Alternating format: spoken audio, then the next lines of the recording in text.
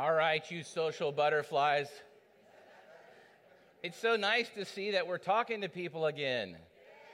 Lighthouse Community Church, where name tags and meet and greet go to die. We're carrying those with us, church. We got to have something about the days of yore, right? We've moved to hyperspace. We've forgotten all the simplistic things in life, like stained glass windows, right? I mean, everything that we have in here is cherished and beautiful. And it's interesting, on a Palm Sunday kind of Holy Week weekend, the prep time this week was spent in talking about and thinking about and studying all these things that Israel had to remember. And the focus of one of the things that they're going to be focused on, which is the start of this beautiful week, the triumphal entry or Palm Sunday, is something that's kind of near and dear to my heart. And the reason why palms are near and dear to my heart is my previous church was out in La Quinta. And in La Quinta, we are a palm tree kind of church and family, all right? La Quinta is the home of the date palm. And in case you've never been to La Quinta, Palm Springs, Indio, any of that areas, the date shack is where you get a very specific, very sweet date palm shake. And it's interesting, one of those families happened to be at my old church. And so part of the upbringing of my culture for 12 years was to make sure that I was palm tree educated. I told them, I have this scar right here on my arm from 6th grade. I'm palm tree educated. I found out a long time ago, if you ride your bike into a palm tree will greet you in a way that no other tree will greet you. Then he told me this, that's correct, but not all palms are unfriendly.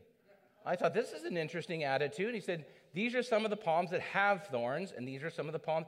And I went on to learn many different things. I also came to understand why sago palm means, ooh, you're doing well in life if you can put a sago palm out. I said, you know what, to me, all that means nothing, okay?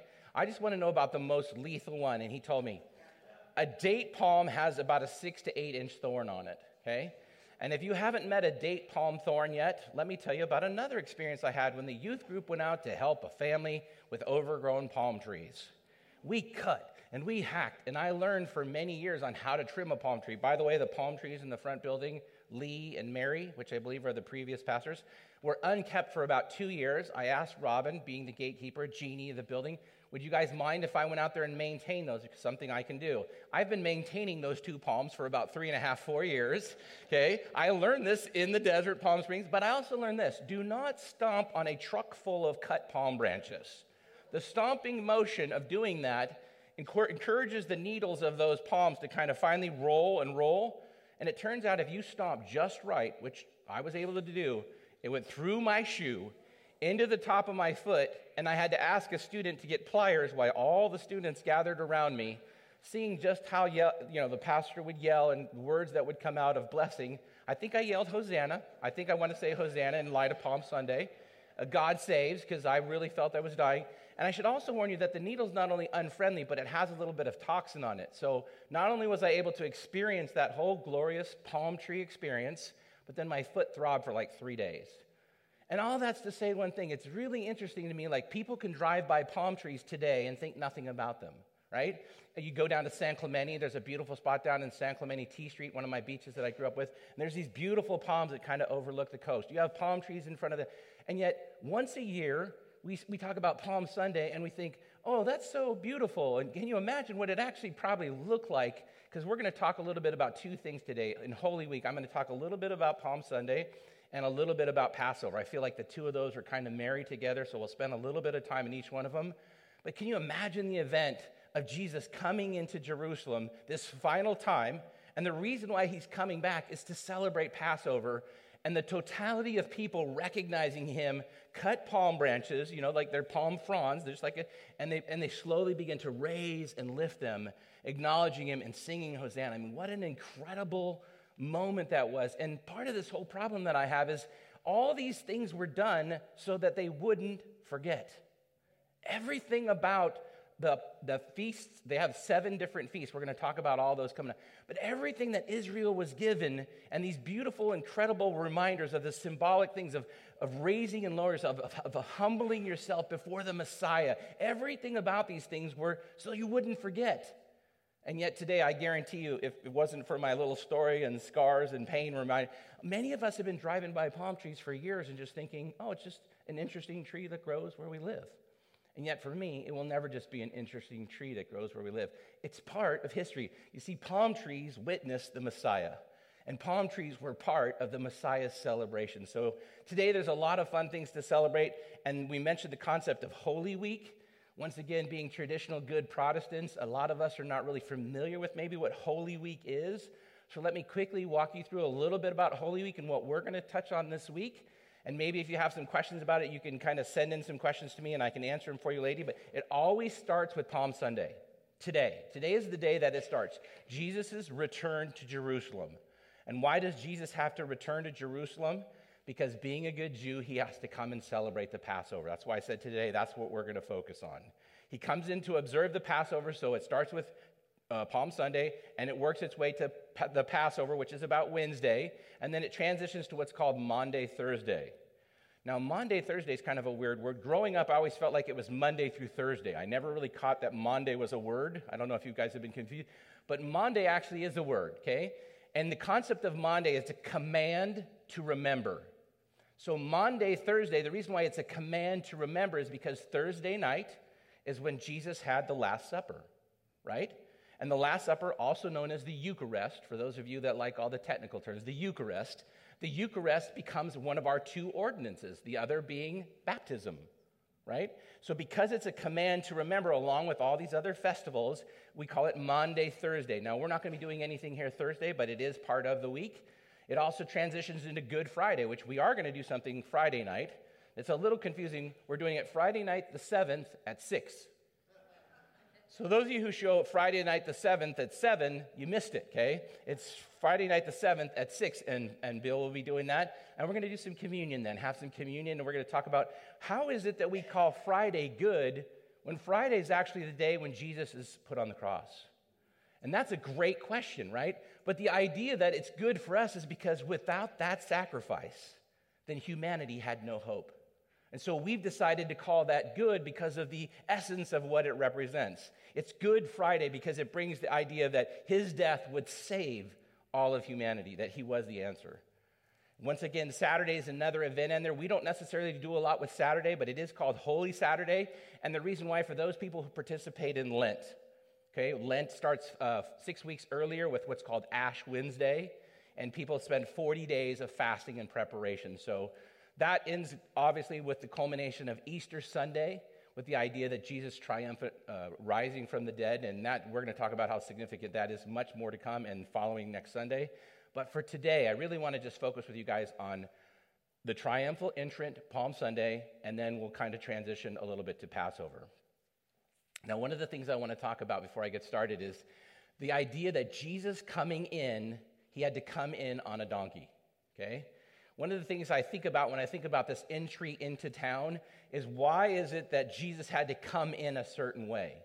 And the beautiful thing about the reason why he came in on Palm Sunday, riding on the back of a donkey, lowly, was to fulfill something that had been said 500 years earlier. Now, for those of you that don't realize, the Bible is full of beautiful and amazing prophecy. This is just one of those amazing things. If it says it in God's word, whether you understand it, whether I understand it, whether I can teach it or comprehend it, if it says it in God's word, it's true. And whether or not it's happened yet or not, it will. And this is a beautiful thing because 500 years earlier, this is the verse that was written about this. Rejoice greatly, daughter Zion. Shout, daughter Jerusalem. See, your king comes to you, righteous and victorious, lowly, riding on a donkey, okay? Now, that's an incredible point that 500 years earlier that was forecast, and here it was coming true. But I want to do something really quick because we have a tendency when something in the Bible is, like extreme or amazing or spectacular to just say that must be what it's all about. But I actually think that I found something this week that I want to share with you even before that. What about the conversation where Jesus asked two of the disciples, can you go into town and get me a donkey for free? Hey, you two, what I want you to do is I want you to go look for this specific animal and this other animal, and then I want you to go get those, no money, nothing given to them, and if they ask, just say, Jesus needs them, God needs them, okay? Imagine the conversation if you're one of the two disciples that he asked to go do that, what's going through your head. What did I sign up for? What happened to the significant moments? What happens to the things that I'm willing to lay my life down for? And I couldn't help thinking about this week in the totality of Palm Sunday. All of a sudden, God was kind of overwhelming my heart. I remember I woke up and I went and ran and told my wife, I got to go write something. Get in my car and drive to church, and I wrote this whole paragraph. Why is it that when God asks us to do the mundane things, we kind of just say, ooh, maybe there's someone else to go get the donkey, right? Maybe there's someone else to go do the menial tasks. Like, I'm your guy, I'm ready if you need me to do something spectacular.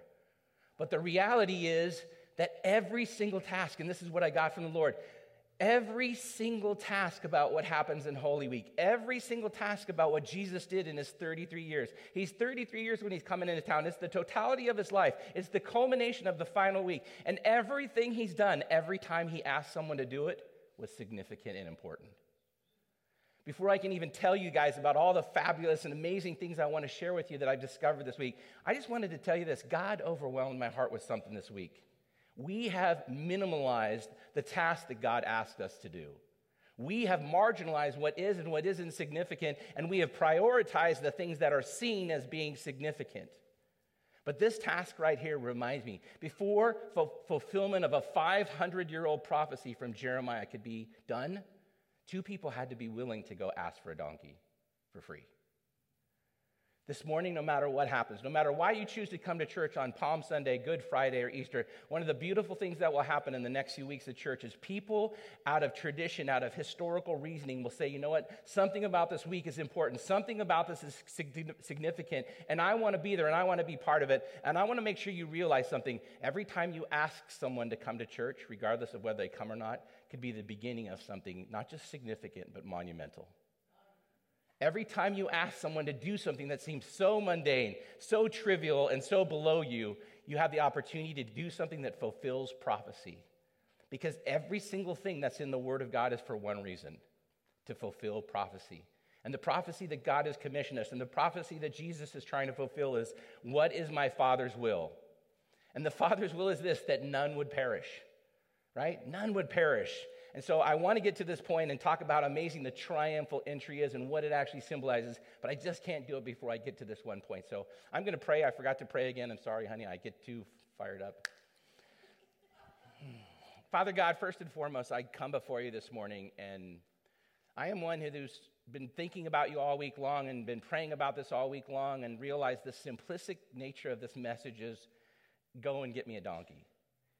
Go and be willing to do whatever I ask you to do, because what I have to do is beyond significant. I'm going to answer the Father's will, and anyone who partakes in helping me fulfill the Father's will is one of mine.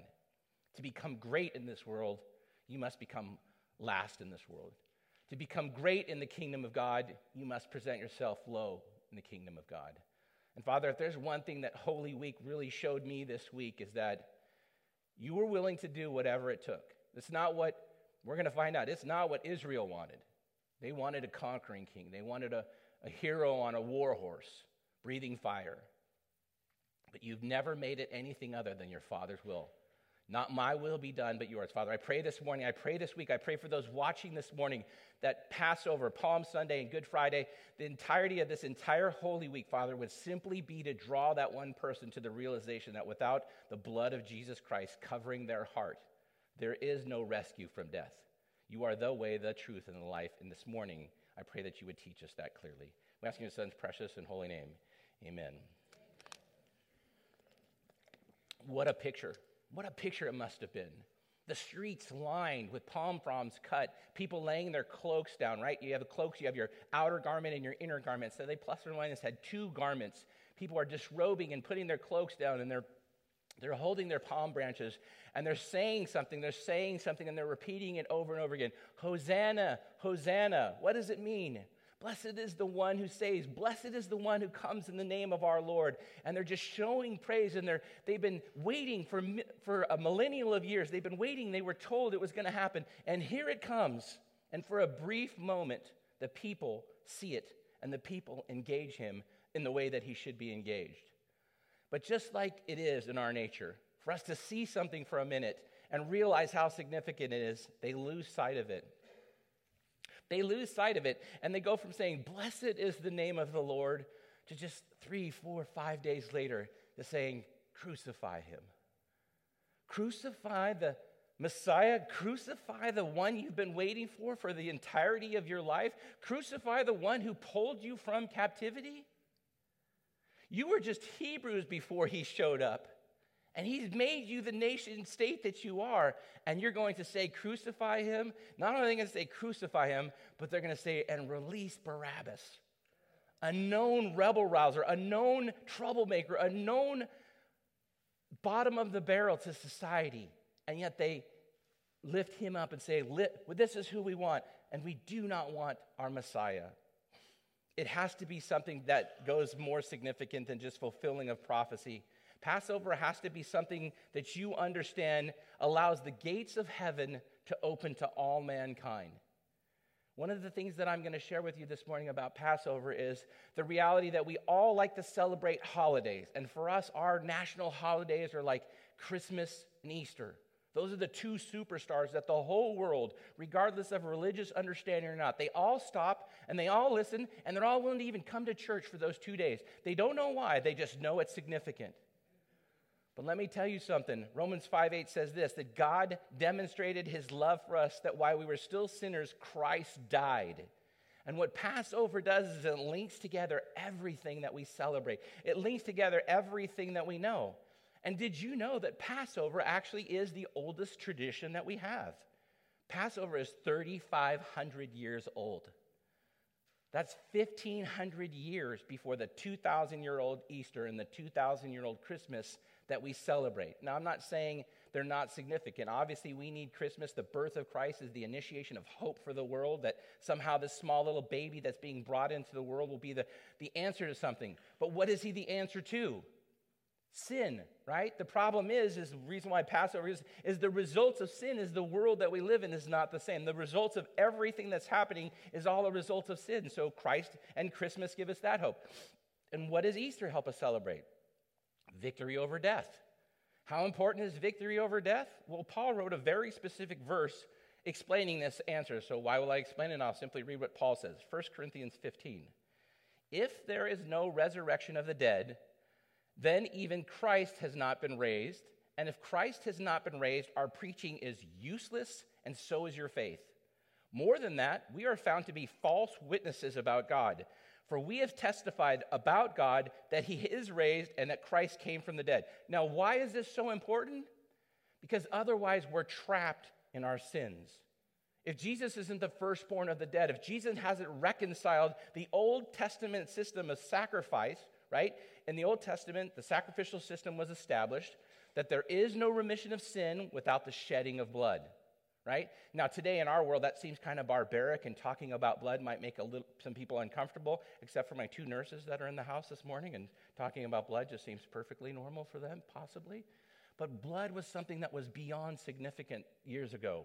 It was something that people understood, and so something had to die for something to live. The problem was with the Old Testament sacrificial system is it made it perfectly clear. It simply covered the sin. It didn't abolish the sin. So covering, over covering, over covering, but the sin still existed. How is that going to be reconciled? It's only reconciled in one way, in the Passover. What happens in the Passover is Christ simply lets the world know, I am the sacrificial lamb that breaks the entirety of the system that covers it. And then you are paid for in full. And then my blood now covers you. Now, one of the things I thought was really interesting about this is Passover has been celebrated for 3,500 years by the Jewish people. It has what's called the Seder, the meal. I have not been able to partake in one of those, but I was asked this week to go do one, so I'm really hopeful that we'll be able to enjoy one. But every aspect of the Passover meal, every aspect, every component is symbolic. Why? Because remember, all the feasts, everything they're doing is to remind them who God is and what God has done. And what has God done in the Passover? He saved them. He saved them from the inevitable death. Not one thing about that Passover has changed except for one thing. Now, this is shocking when I found this out. I don't know if you guys know this because as Gentiles, maybe it's not as significant to us, but in AD 70, when Rome came in and conquered Israel and Jerusalem for the final time, they destroyed everything to the ground. The temple that Israel, that if you ever go to Israel now and you get a chance to go, and you get a chance to maybe go to the Wall of Solomon, which is basically the foundation, that's all that's left of the temple. That's where they shove the cracks of in the prayers. They put them in the cracks right there. That's all that's left of the temple. And because of that, in AD 70, they changed the Passover meal from eating lamb to no longer being allowed to eat lamb. Isn't that crazy? The entirety of the Passover meal, as we're going to see today, it's focused on one thing. Its symbolic nature is simply understanding not only who the lamb is, but the significance of the lamb and what the lamb covering your house actually does. Yet they believe that because the sacrificial system which was instituted in the temple was no longer able to be done, that they abolished the lamb. Church, I don't know about you, but this week I found myself praying for my Messianic brothers and sisters. We have a few in the church, by the way. They're very rare. Less than 3% of the public is Messianic. We have a few in the church, which is incredible. But to be a true believer, to be a Jew who truly believes that Jesus Christ is the Messiah, it comes with the kind of risk of realizing that your family may disown you. For they still hold, even today, that the Messiah has not come. And yet it's their ceremonies, it's their words, it's their traditions, and all these other things that they've had that we've been grafted into that we can see so clearly, and yet they've decided to remove the lamb from the meal.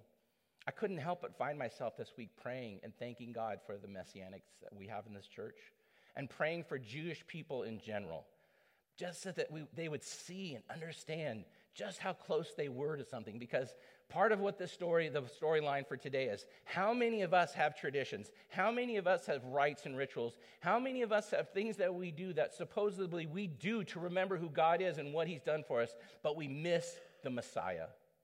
Because the reality of today is, and I'll jump to the punchline for you, is they missed the Messiah. 3,500 years and 7 festivals, an entire calendar built on one thing, reminding and remembering and acknowledging who God is and what God has done. And as we stand here today, that nation has still missed the Messiah. I want to read the Passover for you, and I want to remind you just how significant it is. But I also want to just let you know, Passover is the first of 7 festivals. A festival in the Bible is just take the word feasts, and a big feast is a festival. That's why the word feast is inside of there. The 7 festivals are something inside of the sacred calendar for the Jewish people, and it starts with Passover. Okay? Passover is not just an event of any kind of significance. It's the significant event. They decided to put it at the beginning of all their events so that it would literally set the pace for the entirety of the year, that you would not even think about going into the year or to the unleavened bread or first fruits or to Pentecost or to trumpets or Day of Atonement or finish with Booth of Tabernacles and celebrate these first fruits without realizing where it all comes from. The symbolic nature of it means that it covered everything from creation and the account of Genesis, all the way to the Exodus and the birth of a nation. Remember that the Passover releases the Hebrews from captivity in Egypt to become their own nation state. It was God's opportunity to show them that it's the most crucial thing for us to understand. Without Passover, there is no explanation for why we need forgiveness of sins, right? Like I mentioned, the Old Testament system covered it up. The sacrificial system that Jesus provided obliterates it. He says it's done. Tetelestai, paid in full. I am the fullness of it. What does the Bible say about Passover? Well, within the Bible, there's massive confirmation. There's confirmation from the apostles. There's confirmation from even theologians at the time that write. Paul wrote this in AD 50, so this would be 17 years after Jesus' death. 1 Corinthians 5:7.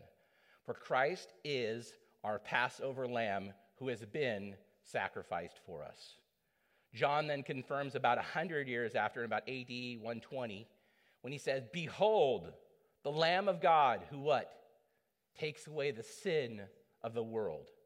Everything about Passover, everything about Jesus is all connected and intertwined together with this idea of this lamb, this unblemished lamb who takes away the sin of the world. It's mentioned 70 times in the Bible. That's a lot of affirmation. It's mentioned in 15 different books in the Bible. That's a lot of affirmation. And it's mentioned 28 times in the New Testament. So it's a continuum from the Old Testament all the way through the New Testament to make sure that we don't miss it. And one of the things that's been missed is, why was God speaking so harshly to Pharaoh? What was God actually trying to establish with Pharaoh? And so I'm going to read this passage for you, and I think this will help explain. Exodus 12:12. This is from NASB. People are always asking me what version I read. I read NASB, New American Standard.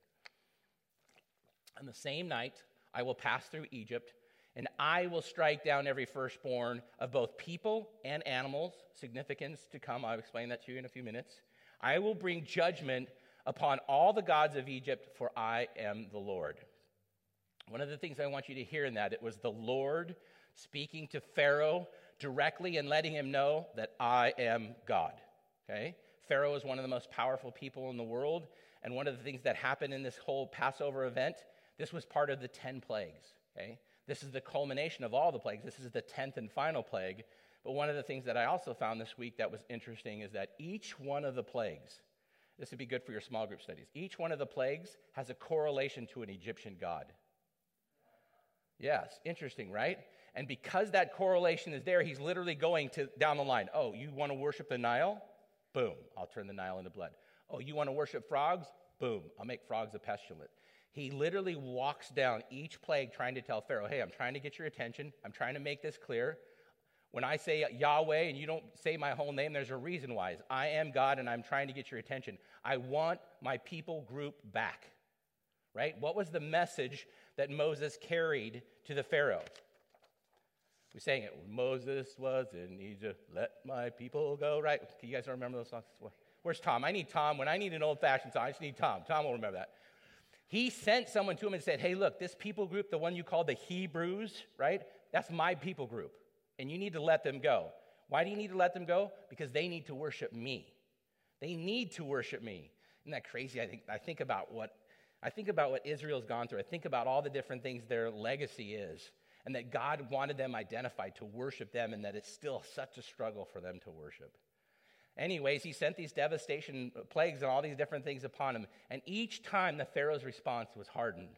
No, right? And that's another thing I was thinking about this morning. How many times has God reached out to you? Maybe it hasn't been a plague, but maybe it's been something devastating, right? There's plenty of us in here that have cancer. There's plenty of us in here who have some kind of terrible medical whatever. There's car crashes. There's alcoholism. There's divorce. Think of the different plague or thing that God has placed in your life. And every single time God has tried to reach out to you and say, I'm the God over all that. Bring that issue to me, right? We talked about last week. Talk to me about it. Right? I don't need babbling or mumbling. Talk to me about what you've been through.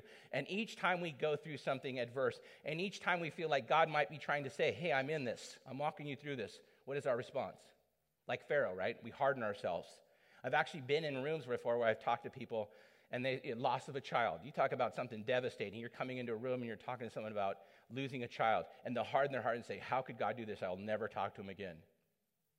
Well, let's just take a moment, church, and ask something. What does the promise that Bathsheba and David have about a child that was lost? Where was that child? Lost? No. He was affirmed himself that the child was with me. God himself affirmed David, even in your sin, even in your horrific act that you committed, I have that child. Maybe that was merciful on your part because you don't know how that child would have grown up to or what would have happened in that child. That child has never been more home than it is now. There's nothing more sacred to our Father than children. Right? Sometimes we don't understand. Sometimes we don't see the fullness of something. And Pharaoh clearly did not see the fullness of what God was trying to reveal to him, so he buffeted and he said, you know what? I resist. So each time God ramped up. And each time God ramps up, and I can't help but think in maybe some of our lives, God's tried to reach out to you and maybe show you something, and you buffeted and you said, you know what? That's what you're going to give me? I used to play basketball, and now my knee doesn't work. I used to do this, and now, you know what, God? Boom, resistance. And he's like, be careful. With each resistance comes another opportunity to see who I am. And finally he says, okay, Pharaoh, what's the most sacred thing you have? Firstborn son. Yeah, who's going to carry on the name? Who's going to be Pharaoh's legacy? My son, I don't know if he's back there or not, but I have a grandson. I have one namesake left in my family's line. My older brother did not have any males, and my middle brother didn't have any children. So one of my aunts somewhere in the Midwest has one of those family heritage charts on the thing, I think it goes all the way back to 1800, 1700. So I can see my family, Lee, going all the way back to when we were Lee Clares, and they made him shorten their name from Lee Clares to Lee's. Beautiful history, Robert E. Lee, all these wonderful things. But I look at my grandson right now and I realize something. His name's Adam Kenneth, okay? Adam, first man, Kenneth, after his grandfather. But right now, when I see that firstborn, it represents everything about hope for me. Right? I would do anything to protect that and to keep that. And I can't imagine Pharaoh thinking anything more about seeing his firstborn son and thinking what that represents to him. The kingdom, right? The entirety of Egypt and all the lands that have been conquered, all waiting to be bestowed upon this. So God says, okay, Pharaoh, last chance. Not only firstborn, but first of livestock. Once again, we're not an agrarian society. I think I know most of you, we have 1 or 2 horses in here, maybe, okay? But this is the idea of animals and livestock was well known to them, even to the Jews, right? So the firstborn was to be the redeemer, the firstborn son, the redeemer. The firstborn animal was always to be the sacrifice. Why? Because the tabernacle of booths, you gave your first fruits, your first of anything that God had given you, always gave it back to the Lord. So what is he doing in Passover? He's telling them, I'm obliterating everything you have and everything you know, and I will make you realize that from you and every single person in Egypt, I am the Lord. I found a couple of things interesting as I started to read this passage. Even though there's destruction, even though there's all these other things, he only took the firstborn. You're saying that still seems harsh. Wasn't there a family in every house? I mean, it's the Lord, right? I mean, the angel of the Lord that helped somebody fight a battle one time killed 185,000 one night in battle. So if the angel of the Lord is going to be partaking of something and the Lord's going to create destruction, he had more ability to do a lot more devastating things, right? And he only took the first of the animals. Well, it still seems harsh. No, he could have taken all of the animals, right? He can do whatever he wants. But everything about this whole thing is always telling him one thing: I am the Lord. On the 15th of Nisan, which is not the car company, once again, 1446 BCE, God visits the 10th and final plague. By the way, the Passover is so documented in history that even for people who don't believe, if you have someone who's kind of curious about things, one of the fun things I think you tell them is just look into archaeology. Think about archaeology for a moment. This is totally not in my notes. This is last second. So archaeology, as you know it and I know it, is what? The opportunity to look for old things, right? But that's not really what it is, because where do they go to look for old things? Where is the one place telling them there's this, and this, and this happened, and this happened, and this happened, and if you look there, you're going to find this. Where is the only place in the world that tells them all those things? Amen. Do you know there's other religions and other beliefs that have their own Bibles and their own information? None of those places have ever been discovered. Not one archaeological fact exists from one of the most major cults or religions in the world. Not one historical fact has ever been found. But everything about archaeology is simply predicated on looking for these little things, these little tidbits that are all throughout the Bible. And I think it's so amazing because if you look through the history books, Jesus coming to Jerusalem over the Passover weekend is documented, right? The fact that it's been going on for 3,500 years is documented. It's super powerful for me to realize that what we believe in, we're not believing blind. Take the time to look into our faith. Take the time to challenge God's word. And I think you'll see it every time it responds with, I'm here, I'm the Lord, test me and know that I'm good. He tells Moses, he tells Aaron, I'm going to pass over their homes. I'm going to take their firstborn. I'm going to take that first livestock. I'm going to do everything I can so that he will know what? That I am the Lord.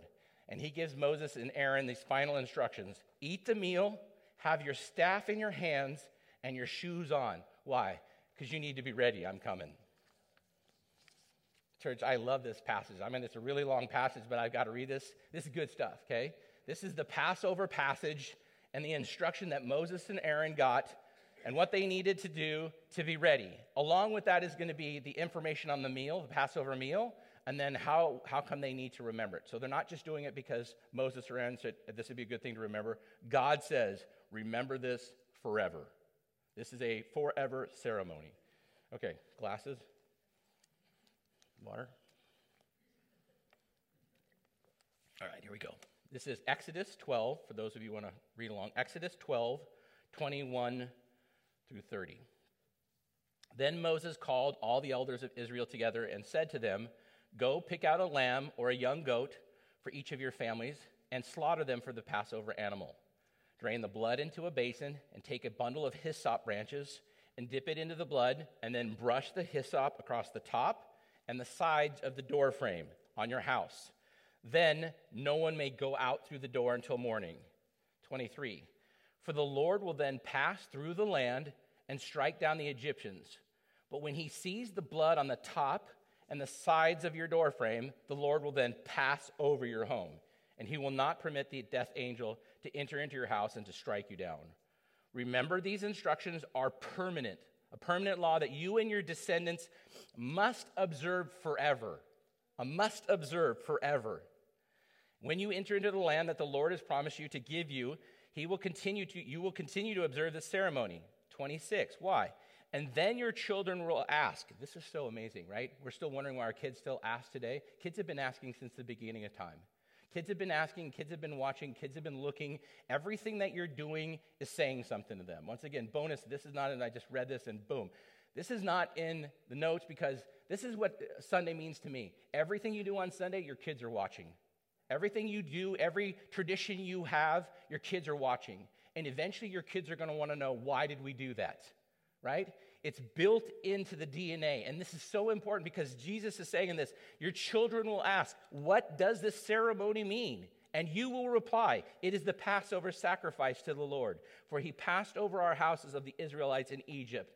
And though he struck down the Egyptians, he spared our families. And when Moses had finished speaking, all the people bowed to the ground and worshiped. So did the people, just as the Lord had commanded through Moses and Aaron. And that night at midnight, the Lord struck down all the firstborn sons in the land of Egypt, from the firstborn son of Pharaoh, who sat on the throne, to the firstborn son of the prisoner in the dungeon. None escaped. And the firstborn of their livestock was also killed. For Pharaoh and all his officials and all the people of Egypt woke up in the night and heard a loud wailing, such was never heard throughout the land of Egypt, for there was not a single house that someone had not died. This is powerful stuff, church. This is powerful stuff because he wants you to realize something. This is symbolic at this time to a single event, to a single people group. This is between God and Pharaoh and about the release of the Hebrew nation. Okay, but the beautiful part of it is it's symbolic. The symbolism is now understood because we realize that in the singularity of an event, what God was saying to them is what God is still saying to us now. Okay? If our house is not covered, if our heart is not covered in the blood of Christ, top, bottoms, and side, if we are not covered by the blood of Christ, then when life comes and the angel of death comes, which it will come knocking for all of us, right? Only Enoch and Elijah have escaped this. When it comes, all will perish. But what you perish to and for, it's subjective. And if you covered by the blood of Christ, there's a whole different understanding. One of the things I found interesting as I went back into the commentaries is we don't see the door now like they saw the door then. Okay? Door, schmore, glass, wood, whatever it is, pretty, architectural, it's just a door. The door was considered 2,000, 3,000 years ago a place of communication. This is interesting stuff, right? Because we all know the passage, behold, I stand at the and knock. If any man opens the door, I will come in, and he will sup with me and me with him, right? The simplistic nature of God's word sometimes when I read stuff like this, and I'm like, oh, this commentary, guys, commentary is like a page and a half of the value and the significance of the door. That's because the value and there was nothing else in the house. It didn't have multiple ways in and multiple ways out. It was one door. And that door was everything. And everyone you talked to and all your relationships usually occurred at the door, right? You lived in a communal, so it was like house, house, house, house, house, house, house, house. The neighborhood was like a U, okay? And then there was a gate into that, protecting the people into that. All the doors usually faced towards each other, and it was how everyone communicated with everyone. They would have understood this, right? Because not only would they have seen the blood on their door, but they would have seen the blood on the other door, right? Everyone would have known. They would have been in understanding. And what does the door ultimately communicate? Come in, an invitation to come in or stay out, right? I mean, isn't this so amazing that the God of the universe would send his son to give us the information to say, I'm there, I'm standing at the door, and I'm knocking. But that does not mean I'm in, right? And a lot of people, once again, my concern for this message is we have the signs, we have the palm trees, we have the ordinances, we do communion, we do baptism, we have all these signs and wonders and things that we do, but we miss the Messiah, right? We know he's at the door. We hear his voice. Maybe we have one of those cool peepholes where we see him, right? And we kind of recognize his face. But is he in? Is he in? No, he's out. He's still outside. And he's saying, hey, look, you've got to cover this door and be covered by this for one thing. Because when I come over, if you're not covered, I'm coming in. And if I come in, it will be death and destruction for your family and for your livestock. I read one commentary, and I just want to share it with you because I think it's interesting, because whether it's the death angel, which could be maybe Michael seems to be the one that kind of does the destruction in the Bible. Gabriel seems to be the one in the Bible who's the messenger. He's the one who comes and tells Mary. Whatever that whole concept is, the one thing this guy said, he says, there's a passage in the Bible where the Lord says, I protect you like a mother chicken kind of protects her hens. I cover you like this, right? And under my wings, you're covered. And his whole thing was, that's what Jesus did. And this thing, as the angel was going from house to house, he said it was like the Lord was covering that house. I can't help but think about that, like as a man of God, like who wants to cover his family and make sure that his family knows about God, is like, this is a great opportunity for you to realize what you actually do when you provide Christ as the covering for your family. That's literally what you're doing. You're providing that haven, right? Like that protection from the wind and the elements and the rain. Matter of fact, there's times in life where the animal that's protecting will actually die, protecting from the elements, right? You guys see that chick, what was that thing in Big Bear Fur? The eagle. The eagle, they're showing the snow was all covering it, right? But she just never left. What? Because there was a chick underneath her. And it's freezing and the snow's building up? No, just sitting right there. If her life has to go, then it has to go. But protection, covering. These are the kind of concepts I see when I think about what God's saying. Is like, I'm the one that covers you. My blood, the cost of my blood is it's covering over your door frame. And I also thought it was kind of cool, and it said, and once it's covered, no one goes out. No one goes out. Why? Because it's sealed. It's sealed. For those of you who struggle with kind of like, can I come to faith and will I be lost? I think this is another kind of unsung hero kind of in there. I think we're sealed. Like when we come to Christ, it's no accident. When you give your life to Jesus and confess your sins and say, Lord, I can't do this without you. I could never be anything without you. I recognize you. Come into my heart. Forgive me for sins. I confess you. Be my Lord and Savior. I think there's this concept of sealing that occurs with that. And I think that's what he's saying here. No one goes back out. That house is sealed and protected by the Lord. Why? Because the Lord will pass through. So the Lord is the one who guards. And this is a concept that we got all the way back from Nehemiah. If God asks you to do something, small, medial, trivial, whatever your mindset is, but if God asks you to do something, who's responsible to enable you to do that? The Lord, right? And this is what's so exciting to me. It's like he's asking these guys to stand in faith and to do something in faith. And the results of that is if we stand in faith, we will not be destroyed. Church, that's something that everyone even today is so worried about. The sky is falling. We used to laugh at Chicken Little, but you know what COVID made a lot of people feel? That the sky was really falling. And that people all of a sudden became threatening, and life became really unstable, and everything about it was like, oh no, the sky, everything. It can still be that way. Tomorrow there might be a new plague. Maybe bubonic plague comes back, or the black plague, or some other plague comes back. Something may cover, but I want you to realize something. If you're in Christ, and you're covered by the blood of Christ, he stands to cover you from the destroyer. That should be encouraging. It should have been encouraging to them to realize something. 185,000 people when the last time I read about something about, if the Lord wants to do something and wake the world up, he can do it in a heartbeat. How many people die every single day and we just kind of become numb to it? The signs and wonders were there and the people missed it. What did they miss? That this is a lasting ordinance in verse 24 and 25 between God and his people to say, hey, this, you might be grafted into Israel now, Gentile. You might be grafted in and you may not understand why you have baptism and why you have communion, but everything about what you do, even going to church on Sunday. Why do we go to church on Sunday? Well, because I have to, because my parents went. You're really missing out on the opportunity to explain to your kids why you go to church on Sunday. Nobody has to do anything. We have free will. And free will means if you don't want to go to church, you don't have to go to church. But you get to go to church, and you get to say thank you, and you get to refill your tanks, and you get to do all that out of what? Out of the tradition of reminding yourself who it's all about. Who gave you 6 days in your week to go live your life? Who paid that price for you to even have those talents, skills, and abilities to make whatever money you will make in life? And once you get that money, and once you get those resources, whose stuff is it really? Because nobody's dragging it behind them when they're on their way to the funeral home, right?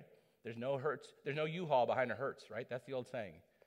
Ask Tom. He sells really expensive hearse, but there's no trailer with him. You get the body and that's it, right? And trust me, it is a hollow, empty shell when you look at someone. As a pastor and a chaplain, I've seen my fair share. The person you know and you see and we love and whatever, when that person's gone and you look at them again, it will be a stark contrast to you about just how void life actually is once the spirit of a human being is gone, right? And he's saying, hey, look, it's a lasting ordinance. I want you to remember this. I want you to do this. Why? Because I want you to think about the cost of your freedom. This is not the American freedom. This is not Memorial Day or Veterans Day. That's a different kind of freedom. This is spiritual freedom. The reason why you and I are under Romans 8, no longer under condemnation, right? There's no condemnation for those in Christ. The reason why we're in that capacity is because of this action. And if you forget that action, you might drive by a palm tree and think it's really no big deal. But I want you to drive by palm trees from this time on and the rest of your life and every time you think about it, and think about that palm tree bending, and think about that palm tree swaying in the wind, and what is it doing? It's worshiping God. It's saying, you are Hosanna. You are, blessed is the one who comes to save, because that's what he was. He was the sacrificial lamb that came to save. Descendants, don't forget about it. Your kids are going to ask, and trust me, your kids are asking now, why are we doing what we're doing? Why do we go to church? Why do we pray before we do this? Why? Because it's the right thing to do. And is there ever a time to do the wrong thing? No, you do the right thing for the right reason, and then you let God take care of the results. That's something I've been teaching for years. You can't always do the right thing and always get the right results. Sometimes we raise our kids in the nurture and admonition of the Lord, and they still run amok, right? Sometimes we don't raise our kids in the nurture and admonition of the Lord, and they run right to the Lord. There's no rhyme or reason in it. So if you're going to fail this way. Do the right thing for the right reason, and let God take care of the results. That's one way you can disconnect yourself from the judgment and kind of the phobia that it's not going to work out, and realize I'm in his protection, I'm in his covering, and as long as I trust his word and do what he says, the results are up to him.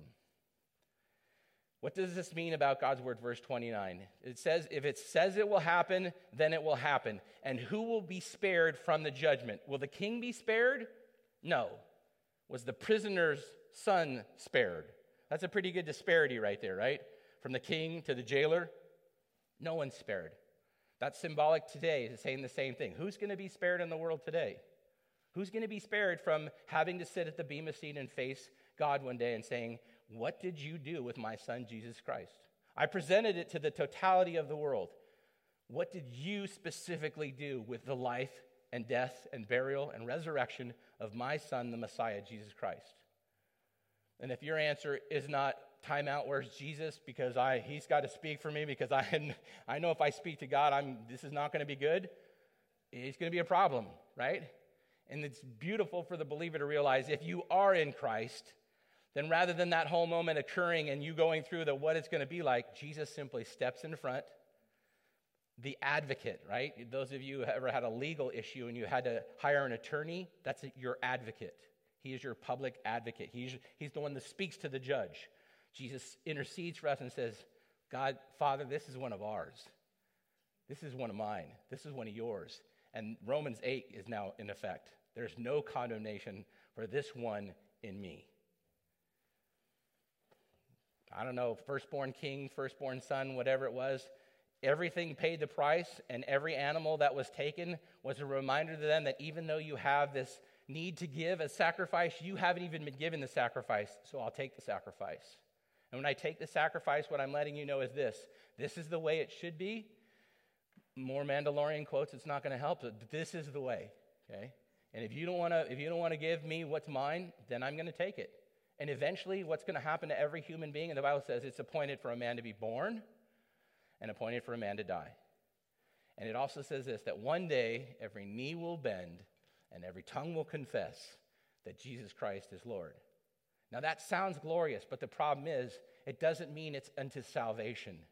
It simply means it's unto the fulfillment of what Scripture has said. So my encouragement to you is to make sure that knee bends and that tongue confesses while you're still alive. That might be the single highest, greatest priority for you coming into this Holy Week, into this Passover week, is to realize that the signs and wonders have been there for the whole time. But until you open the door and bend that knee and confess, please come in, I need you to be my Lord and Savior, the relationship is not the same. I have a relationship with people. I have a relationship with the lady at Del Taco. She gives me my food every Thursday. I couldn't tell you if she's going to heaven or not because all she does is give me my food, right?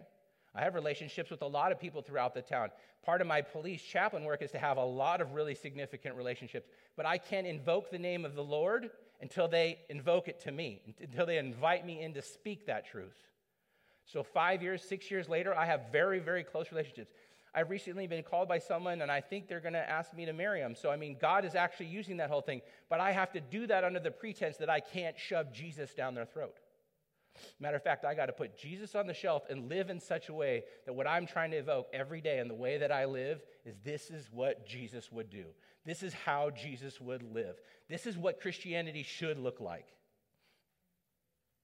And whether you take my animals or whether you take my son, I can't even imagine how loud the wailing would be if someone came and took my firstborn son.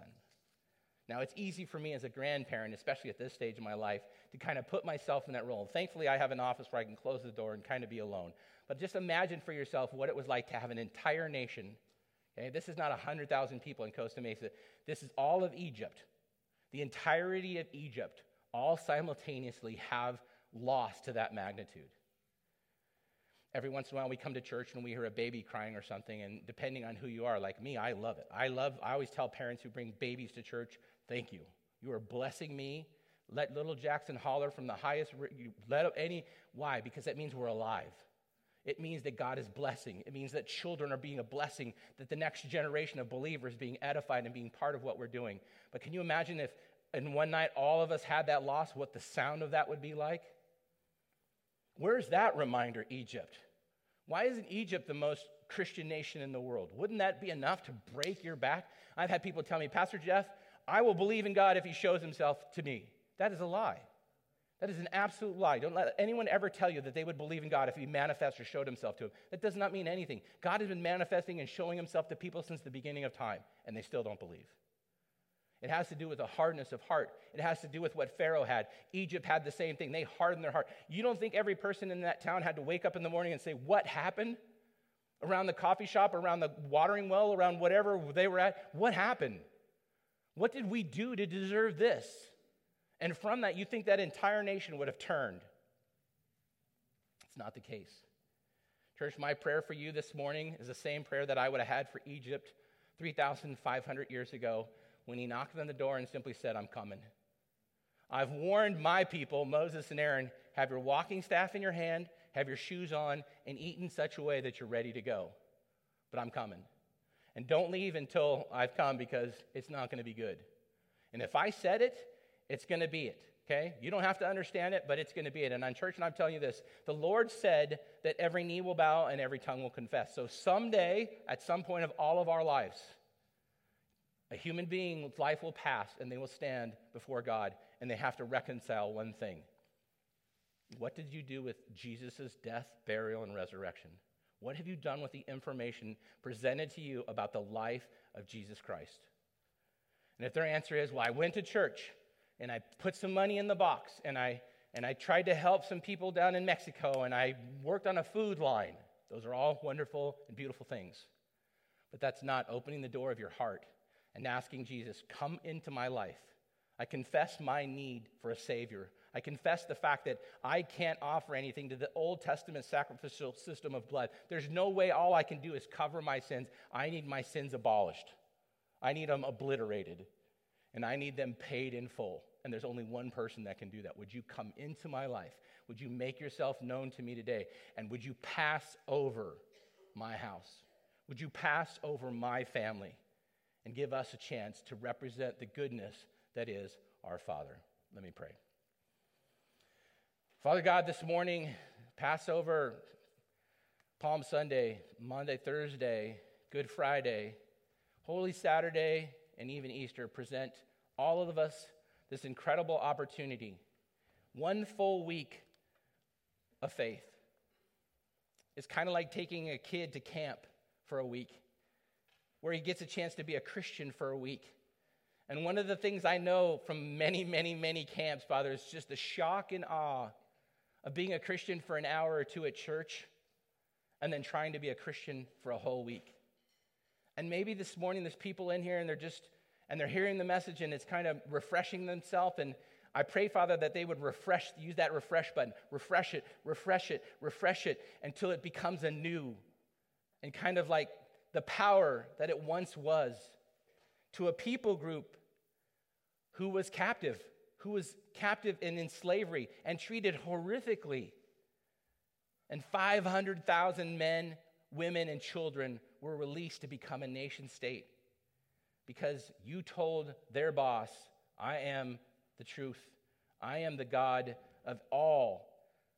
And I want your attention, and I want you to know something, that unless you're covered in the blood, there is no escape from this. And if you are covered by the blood, then not only is there an escape, but the scripture then goes on to affirm this: death, where is your sting? That's a glorious thing to think about this morning. It's why when I drive by palm trees that are swaying in the wind, I think they're still bowing to you. And they're still singing Hosanna, because the rocks are going to cry out, He is the Messiah. He is God. Behold, the one who comes to take away the sin of the world. That's Him. It's Jesus. Give your life to Him today. If there's anyone hearing this message in the building, online, later on in time, I pray that today would be the day that they go from seeing Jesus at the door and hearing Jesus at the door to opening the door, to asking Him to enter in. Father, we do it all and say it all in your Son's precious and holy name. Amen.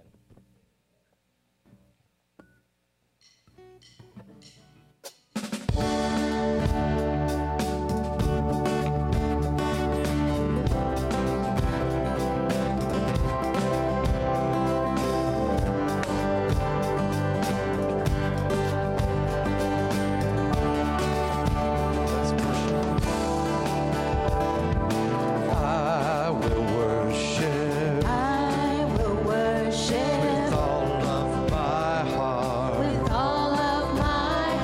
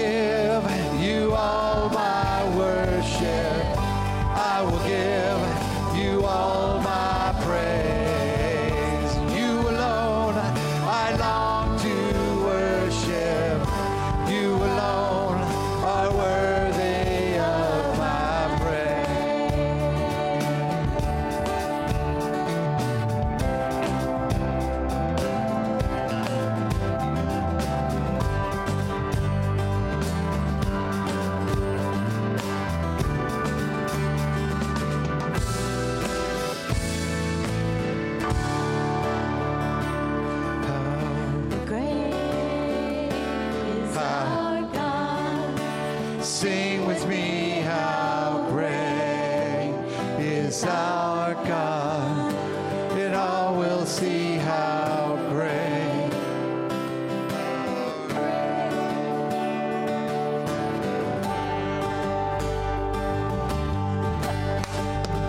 Sing the splendors of the King. He's clothed in majesty. Let all the earth rejoice. Let all the earth rejoice. He wraps himself in light, and darkness tries to hide, and trembles at his voice, trembles at his voice. And how great is our God. Sing with me, how great is our God. And all will see how great is our God. Let's sing name above all names, 'cause he's the name above all names, and he's worthy of all praise. And my heart will sing how great is our God. One more time, sing name above. Yes, he's the name above all names. He's worthy of all praise, and my heart will sing how great is our God. How great is our God. Sing with me, how great is our God. And all will see how great